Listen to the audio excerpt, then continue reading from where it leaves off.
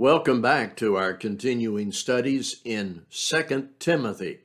I remind you these videos are brought to you by the Laurel Heights Church of Christ, McAllen, Texas. You can visit our website, lhmcallen.org, and that website name will come up again at the very end of this video. 2 Timothy chapter 2, beginning with verse 14. We are reading what came from the mind of God through the Apostle Paul to Timothy and for our learning today. Paul is nearing the end of his life, but he's anxious.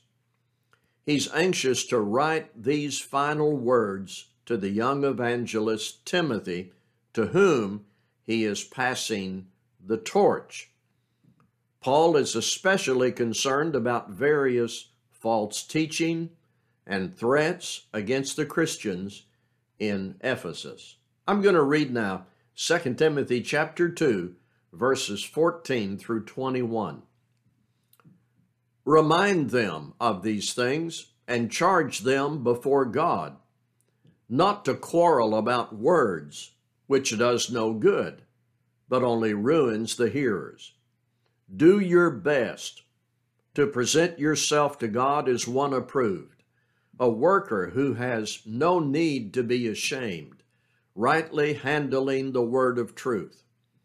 But avoid irreverent babble, for it will lead people into more and more ungodliness, and their talk will spread like gangrene. Among them are Hymenaeus and Philetus, who have swerved from the truth, saying that the resurrection has already happened.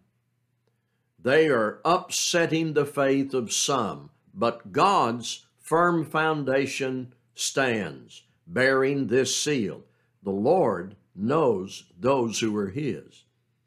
And let everyone who names the name of the Lord depart from iniquity. I'm at verse 20. Now in a great house there are not only vessels of gold and silver, but also of wood and clay, some for honorable use, some for dishonorable. Therefore, if anyone cleanses himself from what is dishonorable, he will be a vessel for honorable use, set apart as holy, useful to the master of the house, ready for every good work. Let's go back and look at this passage beginning at verse 14. A good part of a preacher's work among Christians is identified in verse 14. Remind them of these things. If you have the New International Version, keep reminding them of these things.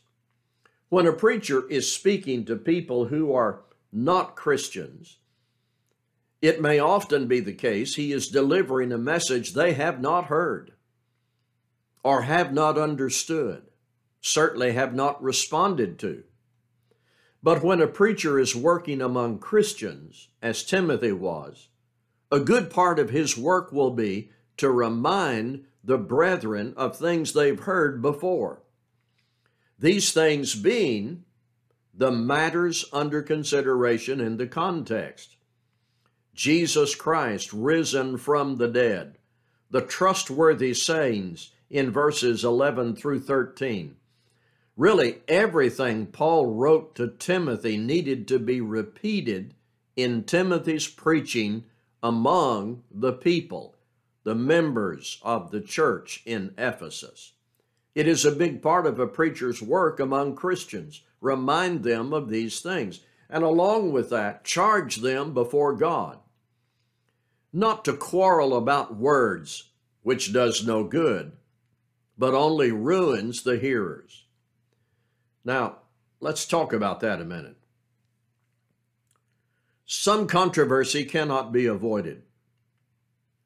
If the person and work of Christ is denied, if the plain commands of God are ignored, if sin is pursued and celebrated, if people are misled and the promises of the gospel denied, we know there are times when controversy cannot be avoided. In fact, Paul told Timothy to be a good soldier and fight the good fight of the faith. You remember that. But there is a lot of fussing and fighting and back and forth that has no necessity, no spiritual profit. It often becomes an immature battle for attention. It is a contest to see who can argue loudest and longest, and who can have more followers to their position. Paul says it only ruins the hearers. Now, how can we know that a controversy falls into this useless category? First, by paying attention to what Scripture says. Do the Scriptures assign importance to the matter at hand? Is it, for example, a condition of fellowship with God? Our knowledge of Scripture enables us to see and know what is important, what is necessary, in contrast to neutral matters, individual opinion, or curiosity. Second, these useless controversies usually show their true colors through the behavior of those who are advancing the arguments. Where there is strife, envy, jealousy, selfish ambition, rivalry, carnal competition, immature militance, those attitudes and tactics can reveal to us something of the substance or necessity of the battle. So we take into account what Scripture says, and we watch carefully how people engage in their exchanges. So when there is controversy, consider what the subject matter is. Use Scripture to discern the relevance of the matter, and then consider the conduct of those who are engaged in that discussion. Through scriptural discernment, we will be able to spot miles away from the scene sometimes that folks are fussing, but only to the ruin of the hearers. In applying this, there is little doubt Timothy would have to tell people to stop it, to shut up, charge them before God not to do this. Verse 15, do your best to present yourself to God as one approved, a worker who has no need to be ashamed, rightly handling the word of truth. Here's what God expected of Paul, of Timothy, and of all his people, every citizen of the kingdom, including every one of us. Do your best. It doesn't say be like someone else. It doesn't say be better than brother so-and-so. It doesn't say meet the minimum requirements. The idea is doing what God has given us to do with diligence, haste, urgency, with excellence. Do your best. Parents who have good sense about them give this admonition to their children all the time. You don't demand that your children outdo all the other kids. You don't dress your children so that all the other kids in the class will look like a mud fence. You send your children to school or into the ball game and tell them, do your best. It is what we should tell people who are baptized. People come out of the waters of baptism. One thing we tell them is do your best. We shouldn't push people to do what they are not yet capable of doing. But these are God's words to Timothy through Paul and for us.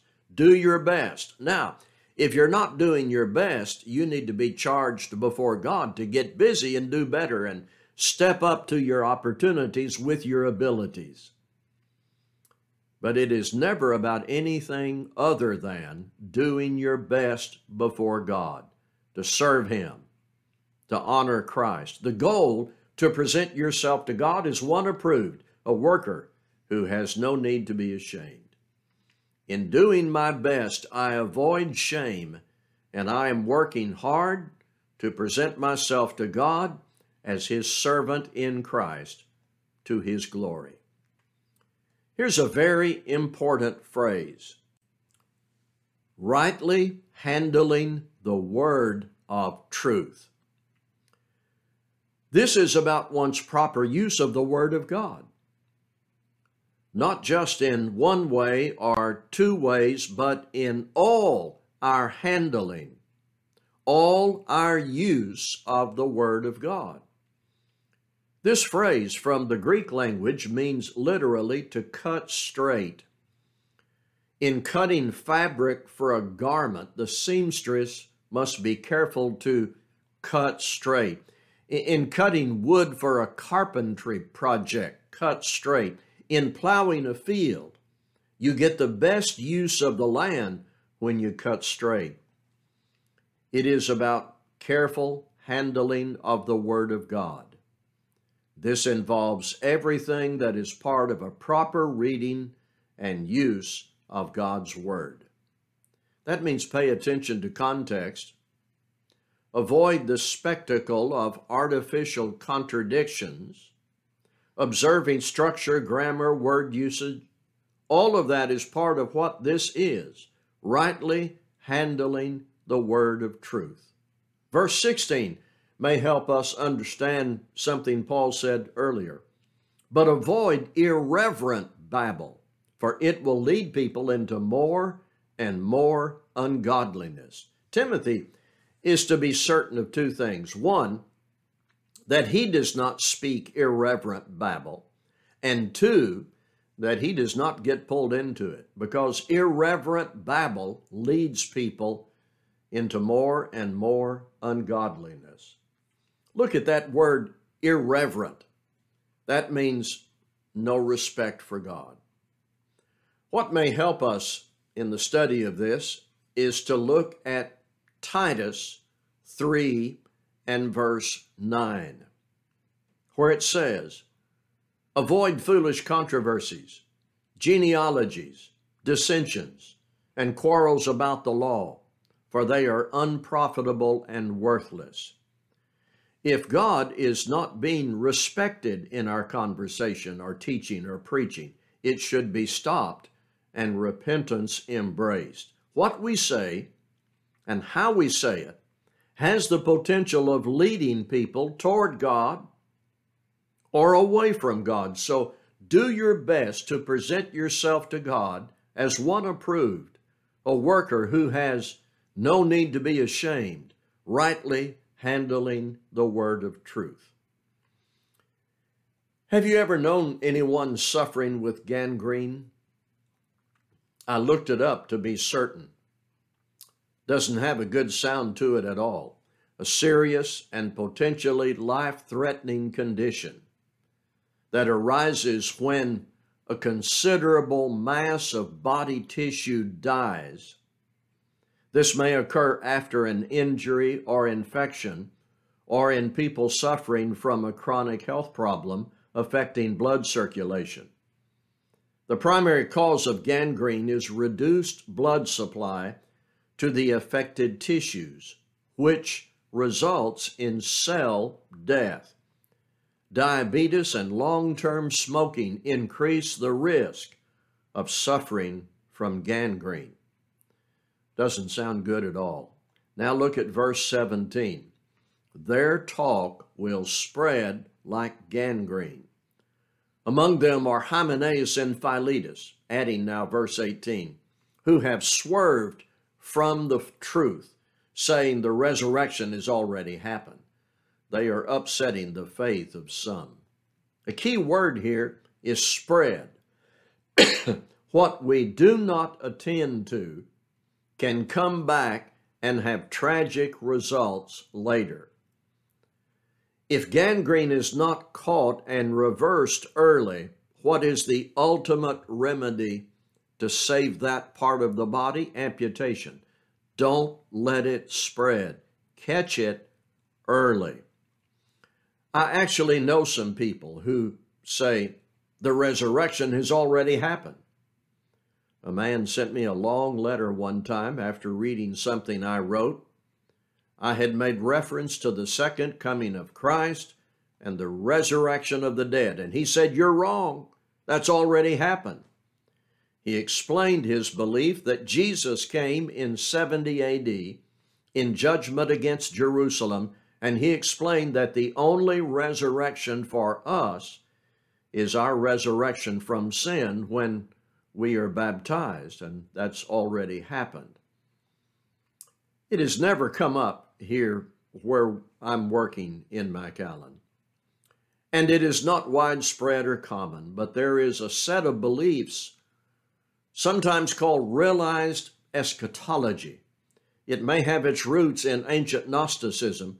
There was something similar to that in Thessalonica. Well, Hymenaeus and Philetus were trailblazers for this false doctrine, and it wasn't a matter of neutrality. They were leading people away from the truth with a form of this 70 AD idea. So serious, Paul named these false teachers. You know what they're doing? These men were not handling aright the word of truth.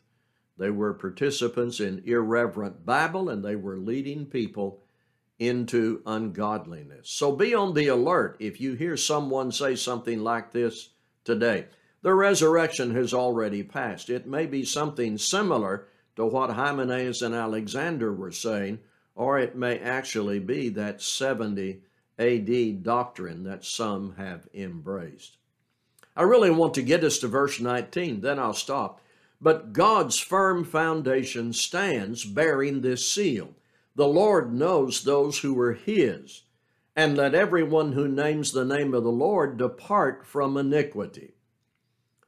I need to say to us, no matter how much apostasy we see, no matter how many men spread error like Hymenaeus and Philetus, remember what we studied earlier back in verse 13. If we are faithless, he remains faithful, for he cannot deny himself. No matter what manner of faithlessness we see among men, we'll never see it in God. God's firm foundation stands. I want us to remember this. When people offer that common excuse for being out of duty, well, the people down there disappointed me, so I quit. We are servants of God. People may take a wrong turn. Some of God's people may fall into sin and disappoint you. We have imperfections, but God has no imperfection. God's firm foundation stands, and God knows those who are his with absolute certainty. I have a few wrap-ups for us to consider as we conclude. Preachers need to be willing to be reminders. Christians and audiences need to be willing to be reminded. When controversy begins, the nature of it should be very quickly determined. Every one of us can take this one thing from the passage: do your best.